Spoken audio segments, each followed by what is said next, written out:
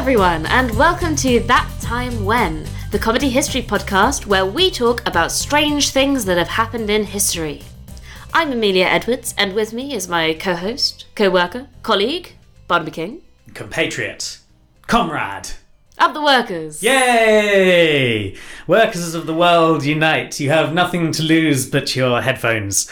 Because we're on a podcast, see? That really didn't work. That didn't work at all. I was thinking more you've got nothing to lose but your beers because behind me, Barnaby is a home brewer. Yep. And he has been making the liveliest beer that you can ever imagine. Yeah, it's a bit of a problem. So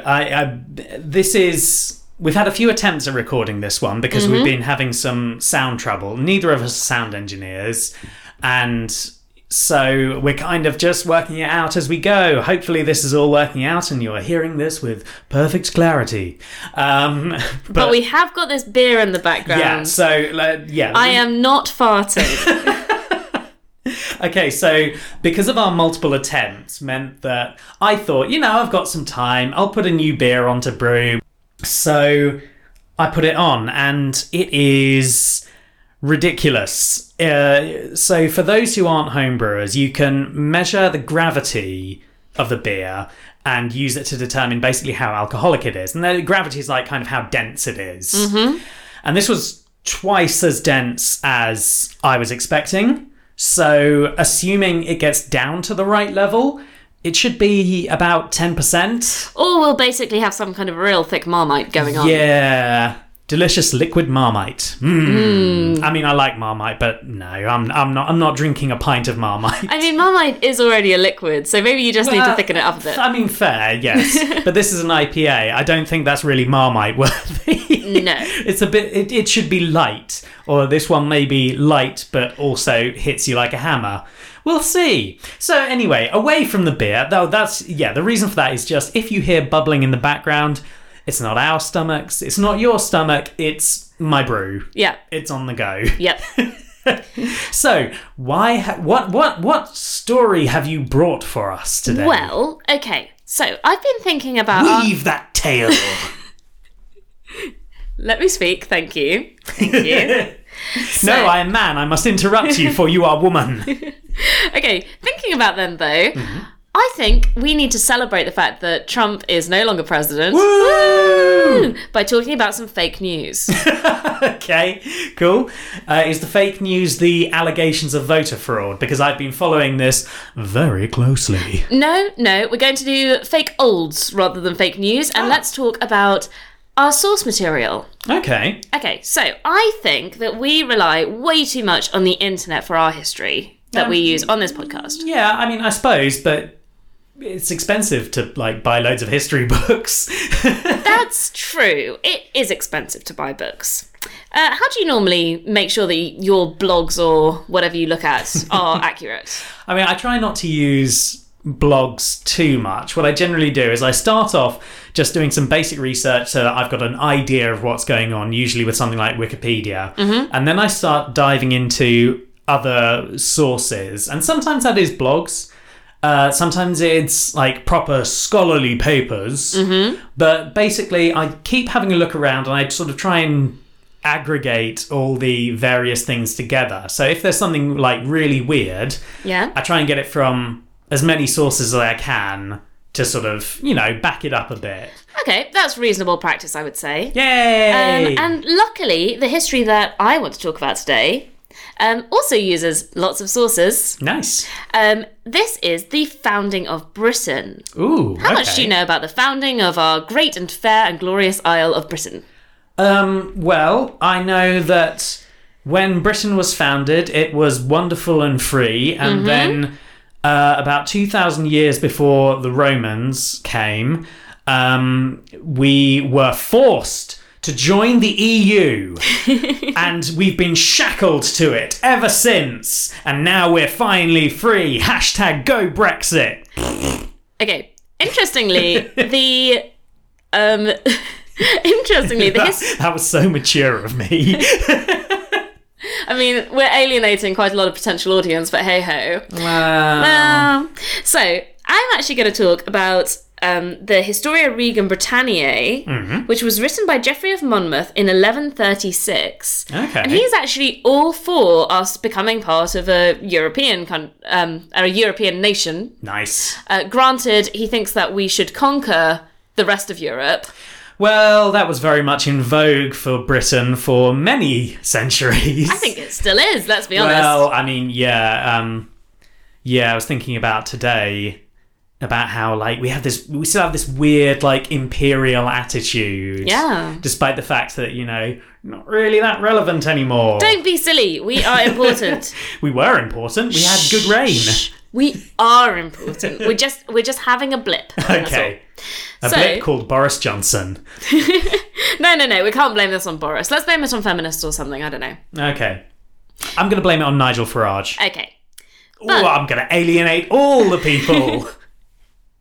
I will have nice discussions if you want to actually talk about it. You random audience person. That was weirdly sincere of me. Okay. Shall we get onto the story? Yeah. Are you ready for that? Yeah, I'm ready for that. Geoffrey of Monmouth wrote the Historia Regum Britanniae in 1136. The history of the Kingdom of Britain? The history of the kings of Britain. Oh, damn it, my Latin was out just a bit. Because, obviously, Britain has a history of great kings. History in those days is the story of great men. Right, yeah. So, Geoffrey claims that he translated this from a previous history of Britain, which was written in the British language. Ooh.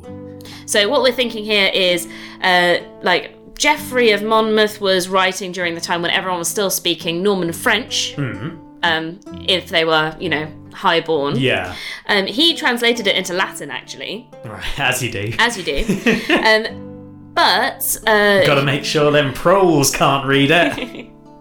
He's thinking about the British language before the Anglo-Saxons came to Britain. Right. So, sort of Gaelic... Celtic, Welsh, Cornish type language. All those sort of, those early languages that are still spoken in many places, but, not prevalent. Not prevalent, no. And Geoffrey of Monmouth was kind of unique as being one of the speakers of the British languages at this time. Right. So it kind of got brought to him to translate, according to him.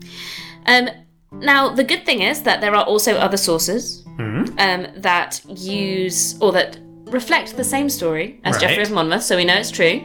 So, for example, there is the Wace Brute, which was written by a man called Wace, which was written very shortly after Geoffrey of Monmouth's version. And the version I want to talk about is an updated version. Okay. So people were clearly looking at this work and seeing where things were true and where things weren't, and they changed things around. Yeah. So this one was created in the 14th century, and it was called the Prose Brute. Right.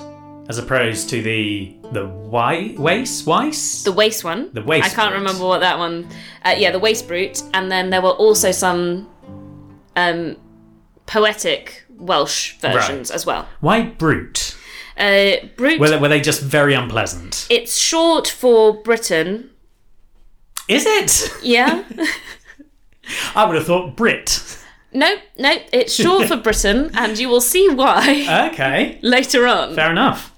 Well, spin us a tale then, story weaver. I shall do. So the history of Britain actually starts in Syria. Okay.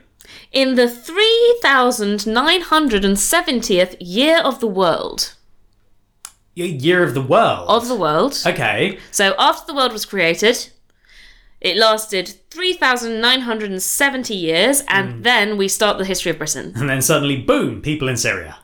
No, they were already there. Oh, okay. But they weren't in Britain. Right. Is the point. Okay, right. Which I think makes sense, because we know from our Bible studies that... Well, we sit down every Thursday night, we have a good read of the Bible, we discuss its meanings. So we know that a lot of early peoples started off in the Middle East, in places like, Mesopotamia and Babylon, and of course, the desert where Judaism comes from. It's quite big. I think they started off somewhere in the Middle East. I don't know, obviously that they ended general up there. region. Yep. So we're not a geography podcast. We're a history podcast. God damn it. So we start off with King Diocletian of Syria. Okay, Diocletian. Diocletian. That's a good name. It is a good name. It's also the name of a Roman emperor. I thought it sounded more familiar. Yeah, it's not that Diocletian though, Right. for sure. Yeah, that makes sense. I mean, I believe he was much later. He was. Although, thinking about that, I was just thinking about it in context of, what was it, 3,973 years after... 70 70. years after the world was created. Right, okay. Do they have a date for when the world was created? The 0th year of the world, I guess. but I mean in the Common Era or BC, like... No. Okay, so maybe this was near the other Diocletian. Maybe it was last Tuesday. It's not, I Okay. checked. Right, okay. Because we can date it backwards. Right. Based on the things that happened later in the story. Okay, fair enough then. So, So it wasn't last Tuesday. it wasn't last Tuesday. Cool. It was a long time ago.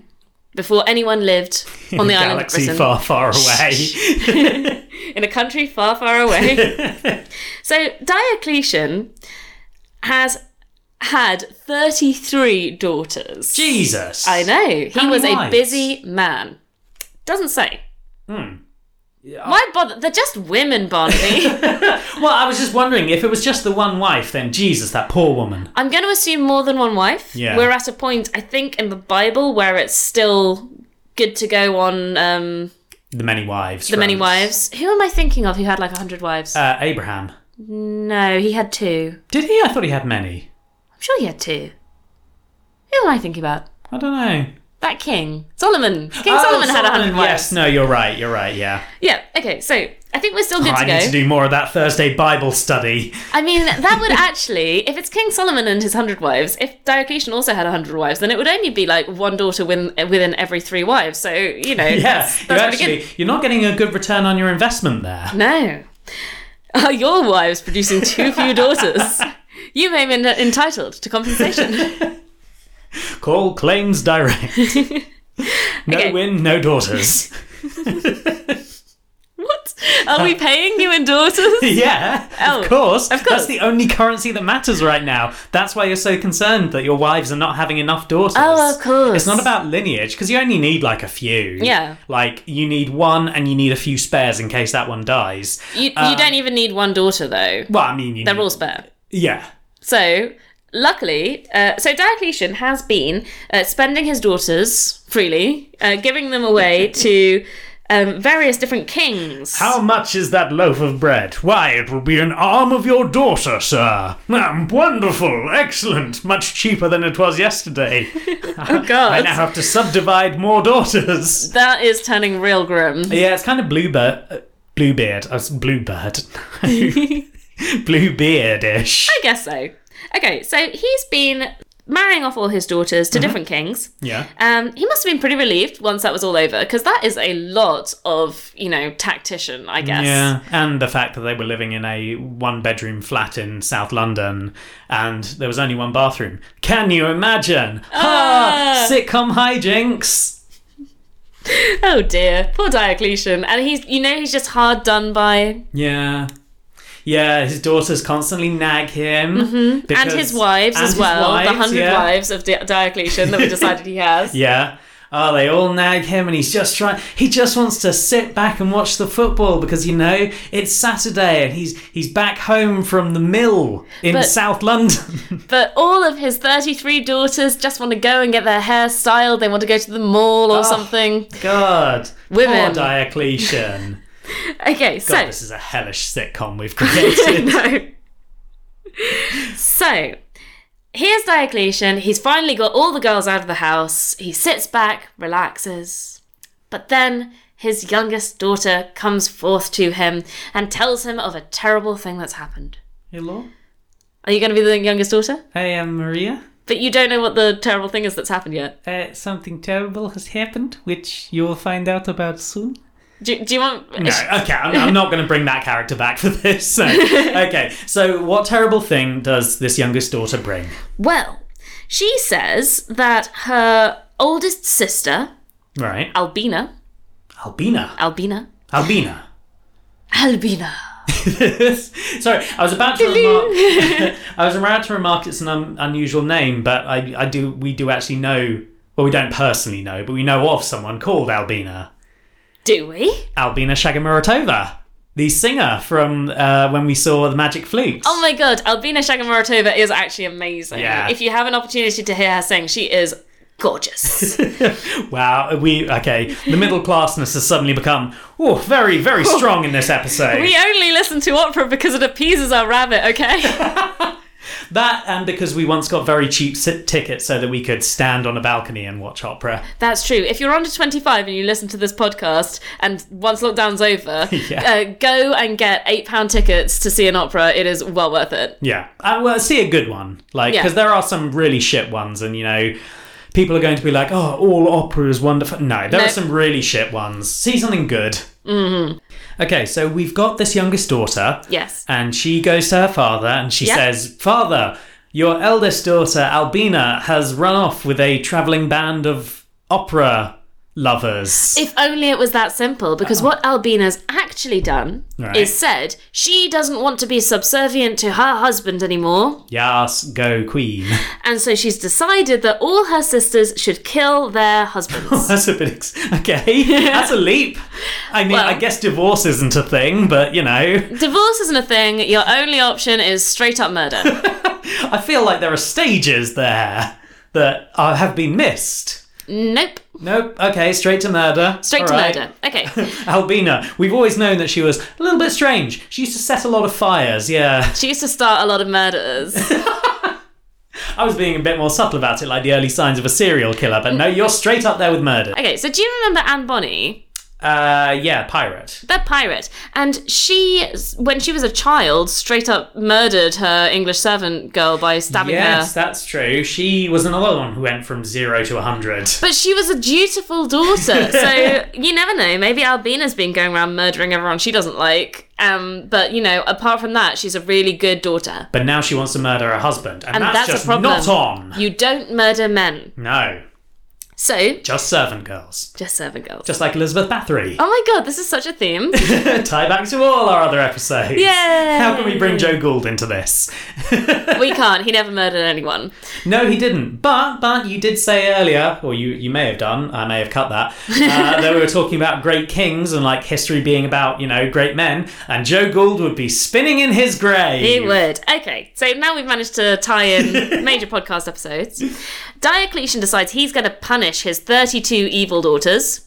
Oh, they haven't done anything yet. Well, they were planning to murder their husbands, though. I suppose. It's conspiracy to commit. Yeah. So he decides that he's going to punish them. He sets them out to sea in an unsteerable, rudderless boat. So like a plank of wood? I think it would have to be quite big. It's fitting 32 evil women in it. A long plank of wood. I guess. Maybe with a sort of sail on it, because they travel really fast. Yeah, okay, yeah. To be fair, they didn't say it didn't have sails. I think it's got sails. Right. And the reason I think it's got sails, and I think they're super sails, is that they managed to get from Syria to the island which will later become Britain in 3 days. Bloody hell. Yeah. So, they were speedboating it. So they had to go through the Mediterranean. Yes. Up round the coast of Spain. Yes. Up coast of France. Yes. And then towards the English Channel and England. Yes. And they did that in 3 days. 3 days? Jesus Christ. Okay.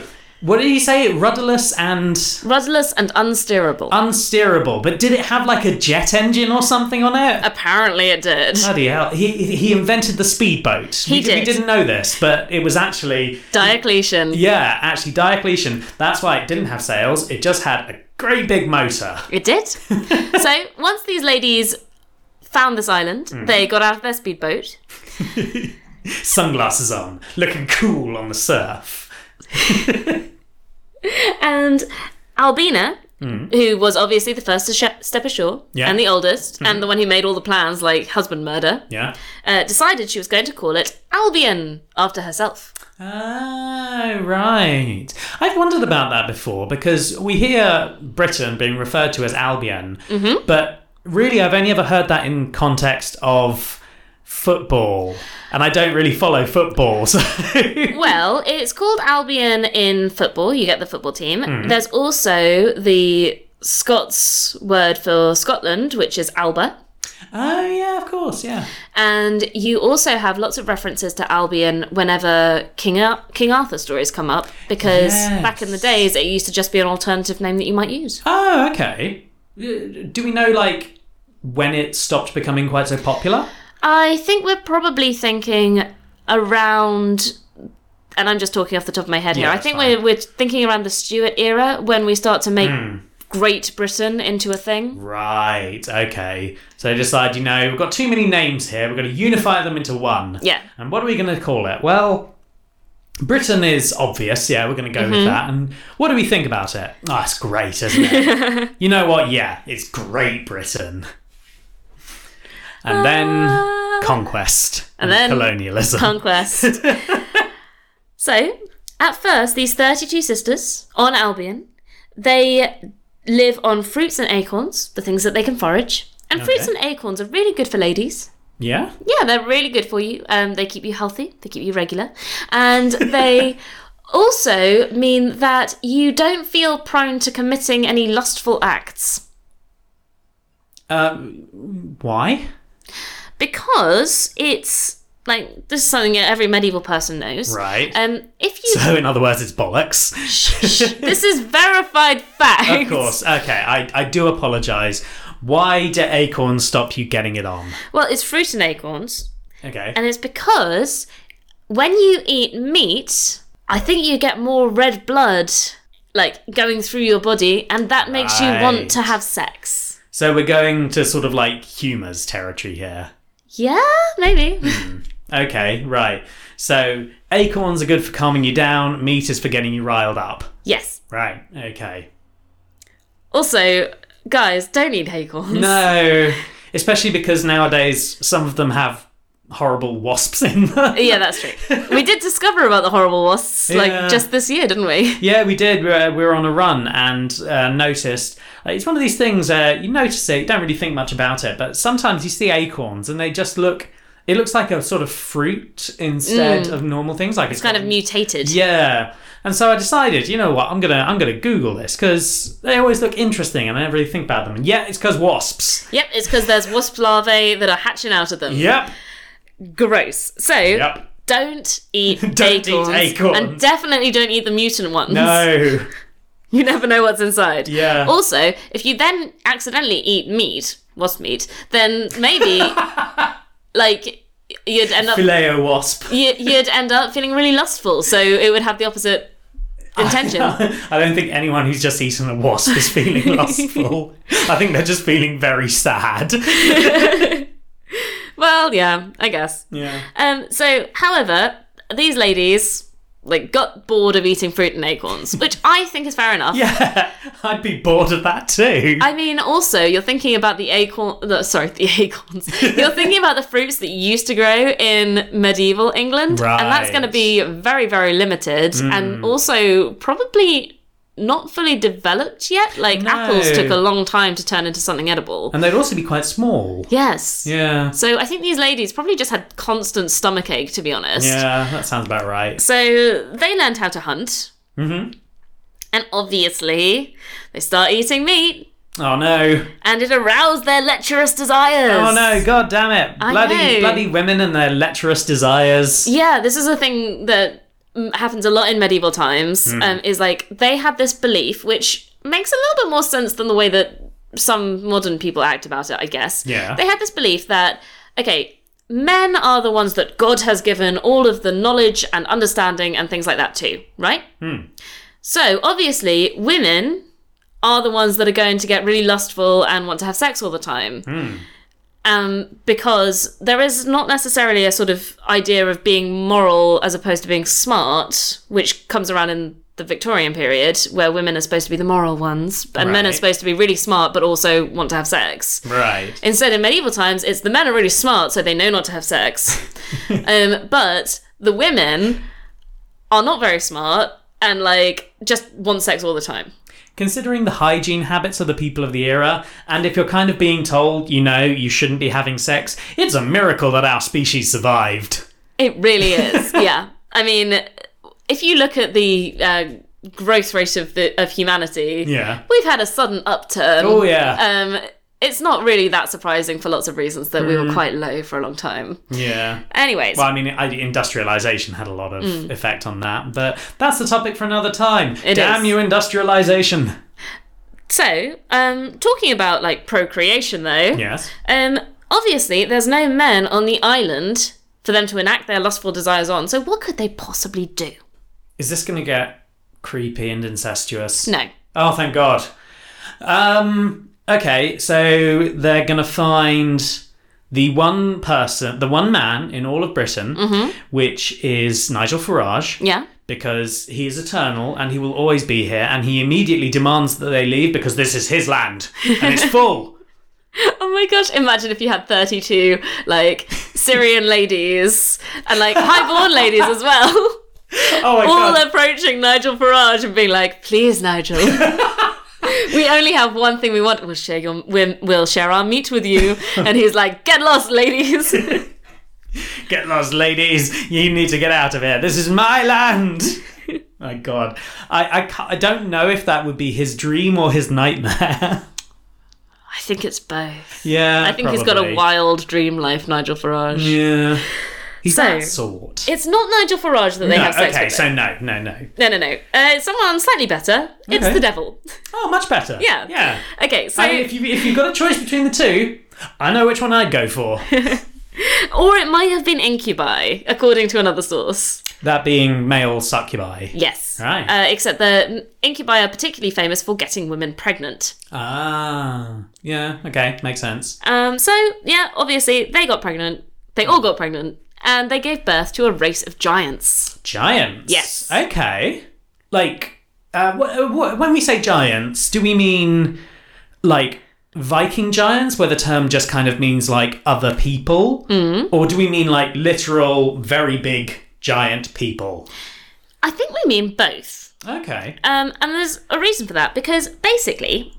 in the medieval period, they really strongly believed there had been this race of giants that lived in Britain. Okay. They've got all of this proof from manuscripts and stories. And they also had literal physical proof that giants had lived in Britain. Because they kept digging up these gigantic bones. Dinosaur bones? Yes. Okay. I guess that's as good an explanation as any. I mean, the alternative, thinking that, this is the bone of a giant reptile that used to wander the surface of the planet. It seems, without any prior knowledge, seems just as crazy as this is the bone of a giant human who used to live on the planet. Well, when you think about people who study fossils nowadays, they have to study incredibly hard to find out how to assemble these skeletons. They're not necessarily just sort of frozen in place. No, I mean, they've got it wrong before. Yeah. What was that dinosaur that was really famous for a while? Was it Brachiosaurus or something? Yeah, but it didn't he didn't exist. He didn't exist, no. It was a Diplodocus, wasn't it? Yes, or it was a mix of that and another skull. Yeah. Because it's really easy to mess that kind of thing up. So if you're not open to the possibility of dinosaurs, which they weren't in medieval times. Makes sense. Then you find these gigantic bones, probably down on the Jurassic coast in Dorset, Devon, Dorset. And obviously you're going to be like, oh, giants. Yeah. Yeah. And also the thing was that they also did find actual giant skeletons. Oh, what? Okay, so I don't know why, but there seems to have been a reasonable number, maybe not many, but enough to sort of comment on, of Anglo-Saxon warriors who got dug up and who were giants. Okay. So they'd be there with their normal height companions, but they'd be wearing their armour and surrounded by all this gold, and they'd be 7 foot, maybe 8 foot. So that does actually remind me of something, because I did read something a while ago where it was believed that the remains of Ivar the Boneless had been found. Okay. Ivar the Boneless was one of the sons of Ragnar Lothbrok. And it was really hard to find his remains because he didn't really have anything to No one fossilise. knows why he was called boneless. There are so many different theories, and most of them are relying on very dubious ideas. But anyway, he was quite important. He possibly founded Ireland, Nice. kind of as we know it. Yeah. Well, Dublin, certainly. And there was this person who believed that they'd found his remains. Okay. And he was something like 7.5 feet tall. Yeah? And I remember reading that and being like, nah, they've got something wrong there. But They did find these giant warriors, though. Okay. I guess the thing was that, like, is it giganticism when you have... gigantism. Gigantism, thank Yeah. you. I guess the thing was that gigantism existed back in the day, and if you met somebody who had, like, that particular height and strength, Yeah. then you would want to enlist them in your army. And that actually does make sense, because nowadays, as far as I'm aware, I may be wrong, listeners can correct me if I'm wrong, but I believe gigantism can be spotted quite early and is usually like treated early on with hormone therapies. Yeah, I think so. So you, rather than ending up with people who are, giants, they're just usually very tall. Yeah. Because there's so many illnesses and things that you can be prone to if you're Yeah. actually a giant, so it's not worth the health No, risks. but I mean that, it is a disease that is not, common, but it's also not uncommon. That's true. And the thing is that if you're going to die at the age of 30 in battle anyway, Oh, yeah. then it's not really You might as going to well- make that much difference to your life expectancy. Yeah. I'm not saying, like, stay off the hormones and die in battle. No. I'm saying, like, if... You're saying that if you do, you're going to cut an impressive figure. Yeah, and people are going to think that giants used to exist Yeah. constantly in medieval England. So... Okay, so that makes a lot of sense then. Yeah, so they've got this idea that giants existed. There's all this evidence to kind of back them up. So yeah, giants used to rule England. Okay, I can see how that is, quite a logical conclusion based on the evidence available at the time. Of course. Right. And we've got all these sources. Well, okay. I'm not really thinking about them because in my mind I'm already going, okay, so this is going to be like based on some weird bollocks, right? Well, yes, of course it is. But all I'm pointing out is we've got lots of sources. Yeah, sure. Yeah, this was like as known fact as evolution. Yeah, absolutely. Yeah. So I'm going to leave the giants there. Oh, I was having fun. Oh, well, it's okay. We'll come back to Can we them. play with them some more? We'll play with them more later. We'll play with them more later. Okay, giants, go back in your box. So Your surprisingly small box. The giants get to rule Britain for 230-ish years. Okay, are they just very long-lived? No, it's a race of giants. Ah, Jesus, those poor 32 daughters. Yes, I know. So it's a race of giants. They just keep on living in Britain. They make their own tribes, all that kind of thing. Okay. They pick one of the smallest islands to be inhabited by giants. It's like you could be in continental Europe. You've got the whole connected land masses of Africa and Asia as well. Nah, we're going to go with Britain. Yep. I don't see what your problem is. We got some mountains. Yes, we do have mountains. We got some.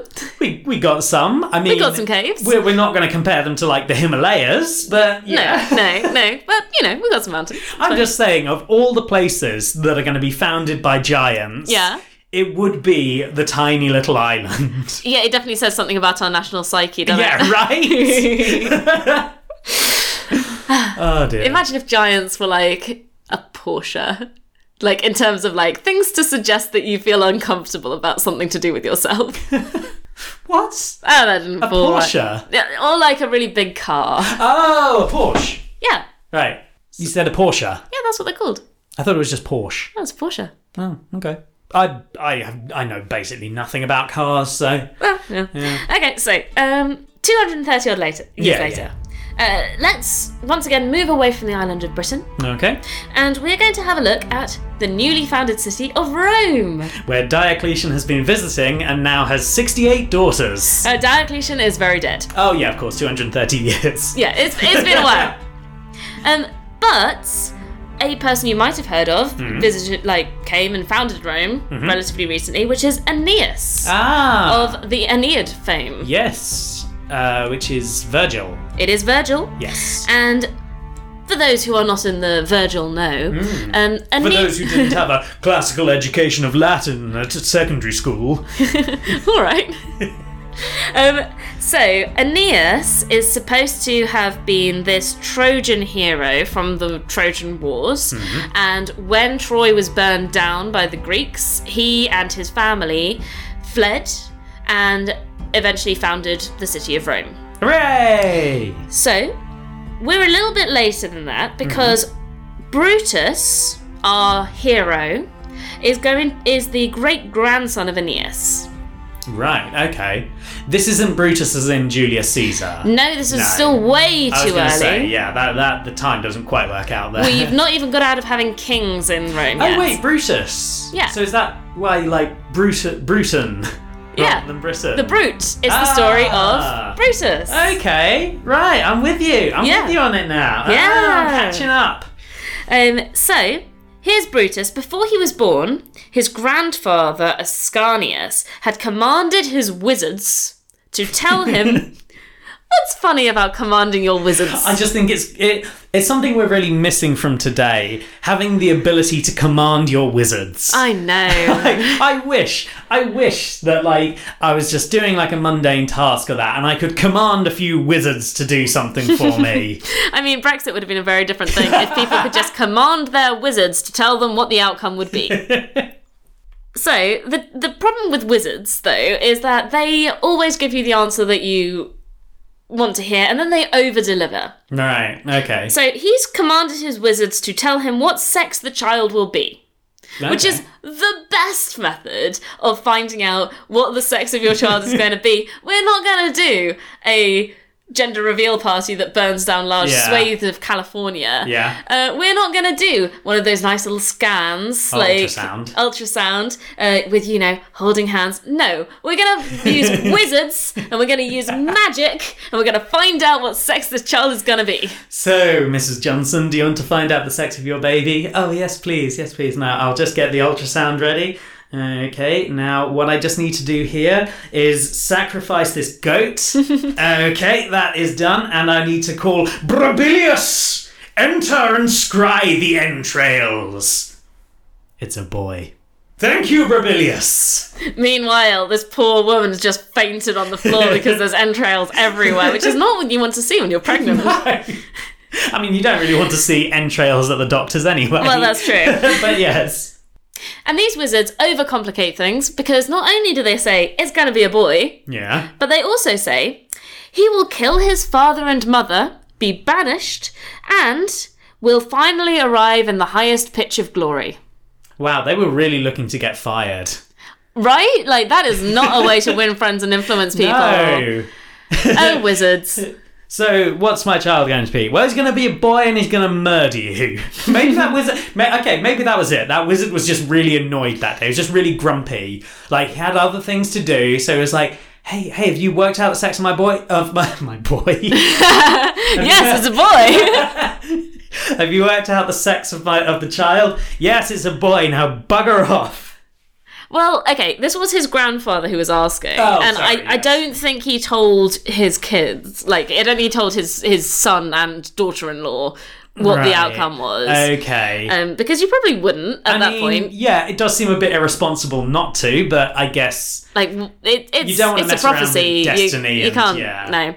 no. So, like, obviously... when he was born, his mother died in childbirth, fulfilling part of the prophecy. Mm-hmm.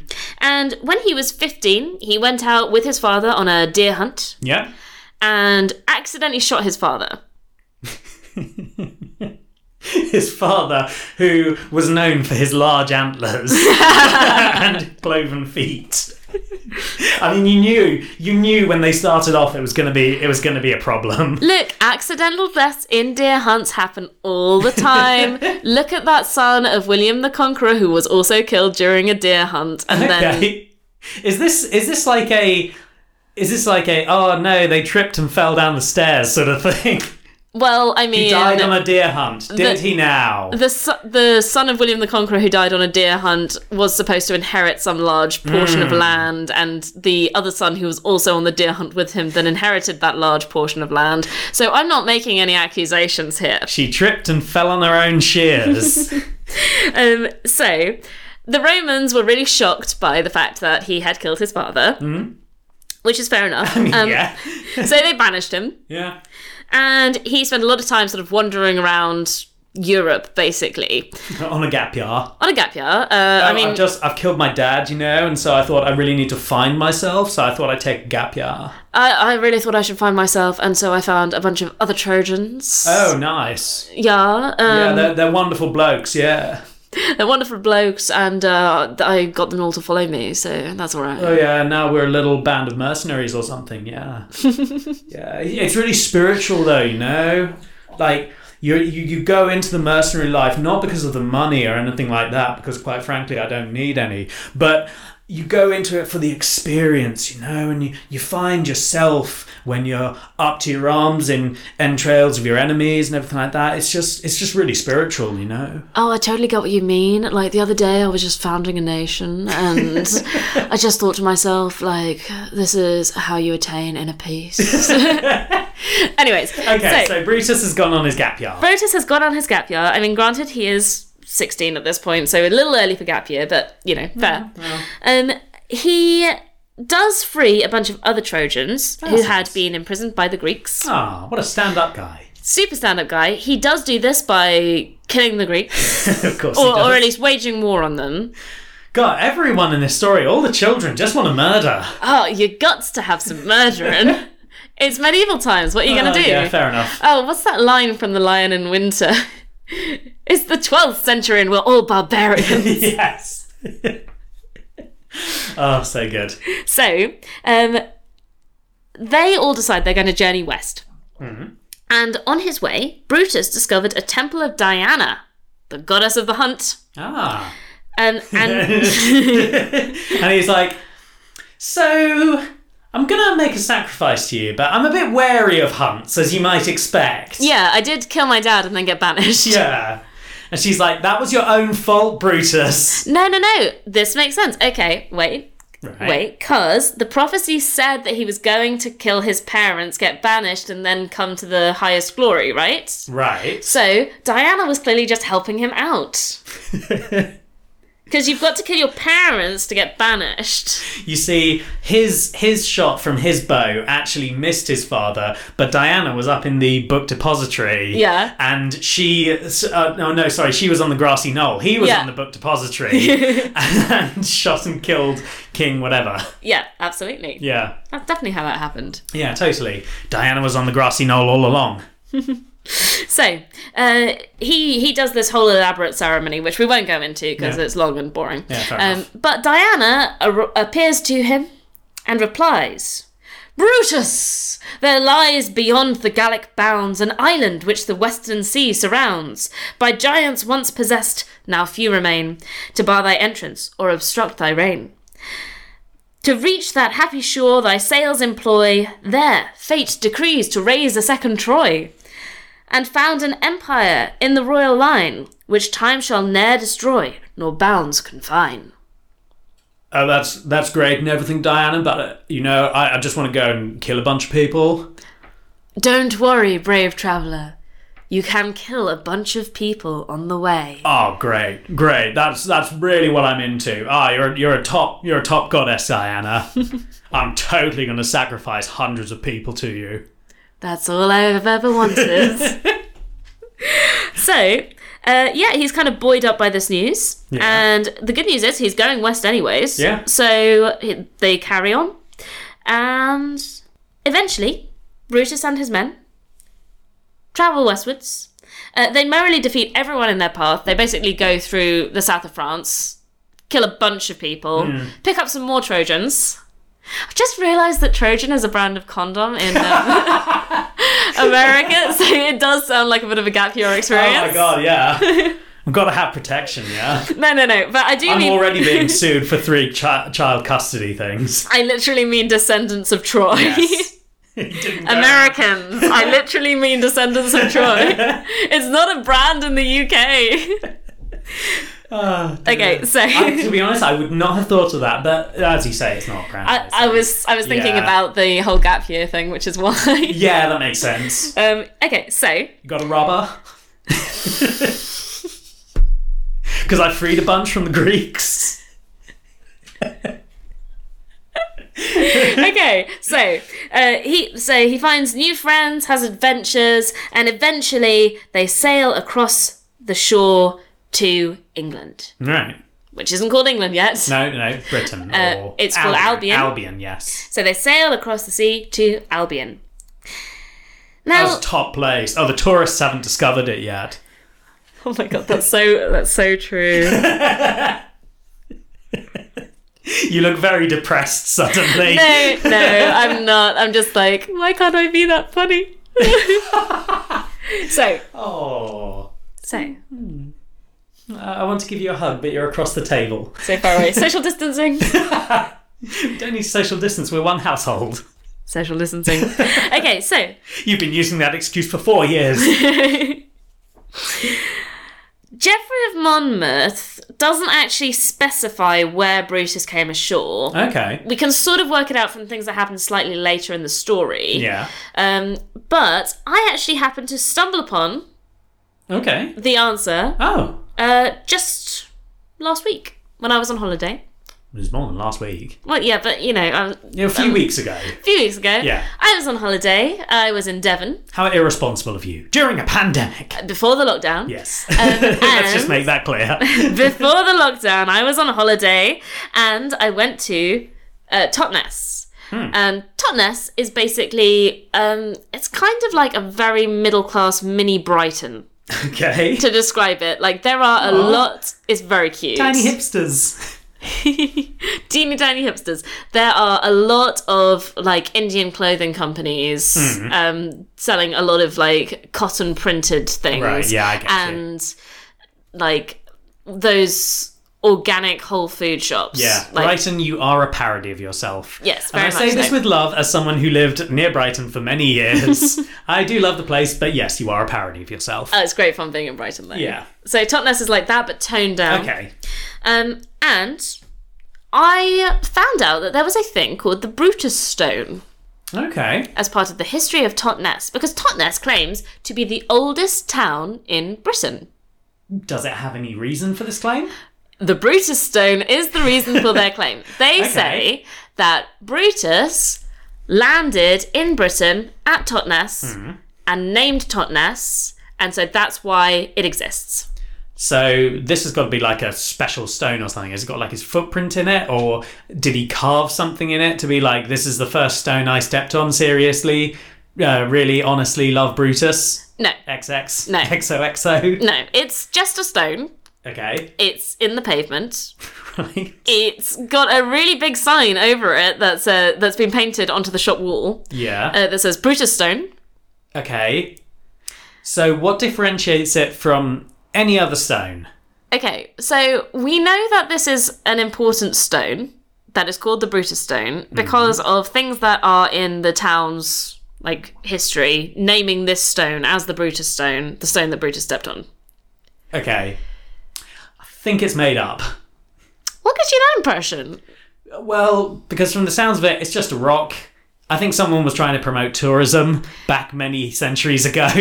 Okay, so Come see the Brutus Stone. It's like the Holy Stone of Clonrickett from Father Ted. yeah, I suppose. Okay, so I'm going to talk about some pros and cons for the Brutus Stone. Okay. So first of all, I have trodden on the Brutus Stone. I went and stood on it. Nice. The photo's got a dog in it. It's very cute. Ah. I will put it up on Twitter Nice. at that time when for. Nice. Um, Good plug. Good plug. I know. If you want to see a picture of me with a face mask on, because I forgot I was wearing it. Okay, so the deal with the Brutus Stone is I did time the amount of time it takes to get from the river to the Brutus Stone. Okay. It was about 1.5 minutes walking. Wow. So he did a flying leap. Well, maybe he was a giant too. Ah, yes, of course. You Yeah, never know. yeah. The other thing about it is that it's possible that it could have been named after the town crier. Right. Because... He was called Brutus? No. In French, bruit, B-R-U-I-T, it means noise. Ah, okay. And so in Norman times, a bruitaire would be a noisemaker or a town crier. That sounds more plausible to me. It does. But, you know, the people of Totnes are really proud of their history. Okay, We're not going enough. to take it entirely away from them. No, fair enough. It's either a town crier spot or where Brutus landed after yeeting himself from the boat. Like, literally, imagine like a parachute. Yeah. It's like, Okay, right. So what did he do when he got here? well, the giants attacked him when he got there. I mean, makes sense. So, by this point, there weren't as many giants. Apparently, there'd been infighting. They've been eating too many acorns. They had. It's like pandas. Anyway. Giant pandas. So the main giant to attack them was Gog Magog. Good name. I know, very good. Gog Magog. Gog Magog. I've heard that before. There's the Gog Magog Hills in yeah. Oxfordshire, I think, or something maybe like that. Cambridgeshire. One of the. Cheers. I was thinking one of the Oxbridge shears, Oh, right, you know, I see, yes. which is named after him. Like those hills are named after him. Gog was a character in the Bible originally, and Magog was his lands. Okay. So we think that the name originally comes from the Bible, basically. Okay. Yeah. And Gog Magog was accompanied by 20 other giants. Obviously, Brutus, by this point, is like super good at destroying everyone in his path because he's never failed at fighting. So Well, he probably has, but you know, Daddy just comes in and so, oh no, wait, no, that doesn't work anymore. that's so sad. So Why did I kill him?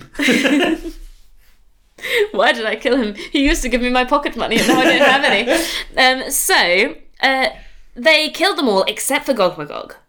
Okay. They kept him captive. And that was because Brutus really wanted to see what it would look like for his companion Corineus, who, by the way, Cornwall's named after him. He really wanted to see what it would look like to have Corineus wrestle Gog Magog. That's so sad. That's like a dancing bear sort of situation. I mean, it is a bit Poor sad. Gog Magog. But it is also a bit WWE. I suppose so, yes, yeah. The man versus the giant. Yeah. Very Braun Strowman versus Rey Mysterio or something. Yeah, and the thing was that Corineus was super into wrestling people. Like, you got no idea. Like, a smile spread across his face, according to the story, at, like, the first mention of this idea, and he's like, yes. Excellent. So, when they fight, Gog Magog originally breaks 3 of Corineus's ribs, but then Corineus manages to hoist him up onto his shoulders and then throws him down onto the rocks below, in a place that's now known as the Giant's Fall, or was originally known as Gog Magog's Leap. Less of a leap. It's less of a leap. He didn't jump, he was pushed. Yeah, well, he was more sort of like John Cena attitude adjustment off the edge. The reason why I've included that little bit of story there, like that little wrestling commentary, was basically because that's part of the way that we know where this happened, because there are a few places that are called Giant's Leap or Giant's Fall, like even to this day. One of them is near Totnes, one of them is near Plymouth, and one of them, weirdly, is near Dover. Okay. I genuinely thought in my head it was like, and one of them is in this very room. I never saw that cliff there before. I'm imagining it as a sort of Poirot thing. You just take off the moustache. It was Giant's Leap Cliffs all along. do do do do do. So, that's where we're going to leave Brutus, having founded Britain, killed a bunch of giants, and then after that, you know, normal foundation story happens. Okay, so we have to kind of say, you know, this is not accurate. What gives you that impression? The giants, mostly. Well, the giants existed. I've already told you the giants existed. Yeah, okay. But... So what? We're not like trying to tell our listeners that this is solid fact. Okay, well I'll take a step back from it. Yeah. Okay, so no, this isn't solid fact. I've told you a story. But I think it's an important story for people to know about if they need to know about history. Because when we're looking at medieval people and their understanding of the world, I think often we sort of see history as people learning things. But we also need to remember the things that they've forgotten or realised were wrong. And sometimes those things can give us a real idea and an insight into why they're acting in the ways that they're acting. Yeah. So we've already talked about how it actually is quite logical for people of the time who aren't aware that, you know, races of giants weren't a thing. Yeah. For them to assume that Britain had been ruled by giants, because they've got all this different proof. Yeah. And the history of Brutus was really believed all the way up into sort of the 1600s almost. So for generations upon generations, people thought that that was their first history, like the history of our island. And I think that that's really important if we think about the way that people acted and the way that we still kind of act. It sort of shows off Britain as like a successor to Troy, which was supposed to be, you know, this great empire that founded Rome. And so we're kind of also like a second Rome in that instance, because we always want to be Rome. God damn it, British people. You just can't go 5 minutes without trying to just show how wonderful and perfect you are. Yeah. Oh, God. And, you know, also... British exceptionalism. What's that? We're the Trojans. That's why we're so good. That's why we're so rubbery. Wow. I also wanted to talk about this because we were thinking that during the lockdown period, we were going to do some little extra short special episodes. Yeah, so we don't have an exact time frame on it yet, but we were thinking about doing some like little extra mini episodes that don't really fall under the general category of what we normally talk about of a week. I've already mentioned in many episodes that at some point I want to go around doing some dispelling of Viking myths. And I definitely want to talk about things like the chastity belt and why that wasn't really a thing. So we're going to be doing, and like I said, we haven't really got a time frame on it yet, but we're going to be doing some little episodes that will be released separately from this, so you'll still get the regular Wednesday episode, but we'll also be sending out these little ones. So this is a good time, if you don't already, to follow us on Twitter at ThatTimeWhen4, or to follow us on SoundCloud, Spotify, Apple iTunes, anything like that, just so you can stay updated, and we will give you more information as and when. Absolutely. Who knows? Maybe at some point very soon you'll have a sudden bonus little episode drop into your Spotify playlist? Yeah, I don't know. Inbox, something like that. I don't know, but yeah, at some point soon. Yeah. So thank you so much for listening, and also thank you to Kevin MacLeod for our theme tune and any other music that we've used. And yeah, we've already plugged the socials and everything. We've already plugged the socials. So we'll speak to you again next Wednesday, if not before. Ooh. Bye.